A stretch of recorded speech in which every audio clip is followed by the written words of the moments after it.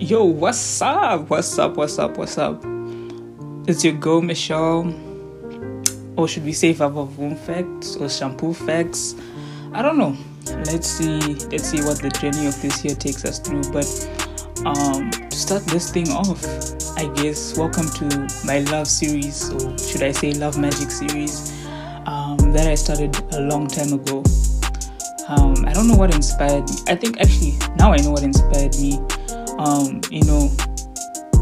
We always walk through this life acting like we don't have emotions, or we try to be tough, and there's always that time of the year, which is now, where that song plays. Where's your boyfriend? Lonely. And I felt like I wanted to express myself in words, and that's how it started. So for those, if you've missed out on this love series, it starts off with Love Magic 1. And before I even, release Love Magic 3, just wanted to go through the explanation, the reasoning behind each video, and hoping that as I explain, as I say some certain things, it speaks to you, and it touches you. I am trying to challenge you to touch on things that we tend to avoid.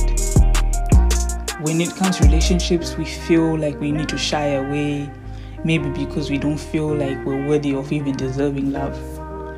But yet I came to tell you that your first love came from God, that He loves you, that you're cared for, that you mean something, that you're worthy. But I also came to tell you that don't let man be the one to define or show you what love is, because we will fall short, we will disappoint you.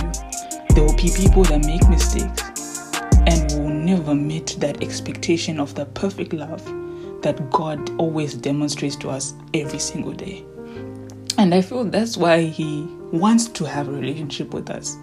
And throughout this love series, that's what I'm trying to emphasize, that no matter what, through the challenges, through the heartache, through the singleness, through the relationships, through wherever you are in your life, that at the end of it, without God, we will feel incomplete. We will feel hopeless. We will feel like we're inadequate. But if we put Him in mind, if we put Him in place, a time like this won't hinder you. You won't feel a type of way where you're like, oh, it's time to listen to Adele. It's time to listen to Ed Sheeran. Not that they're bad singers or anything, or to shame their songs, but to say that our lives were meant to be filled with joy and not sadness.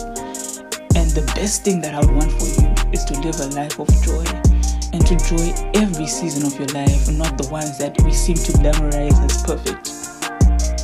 So, with that, welcome to my love series, and I hope you enjoy the journey that we are about to go through together.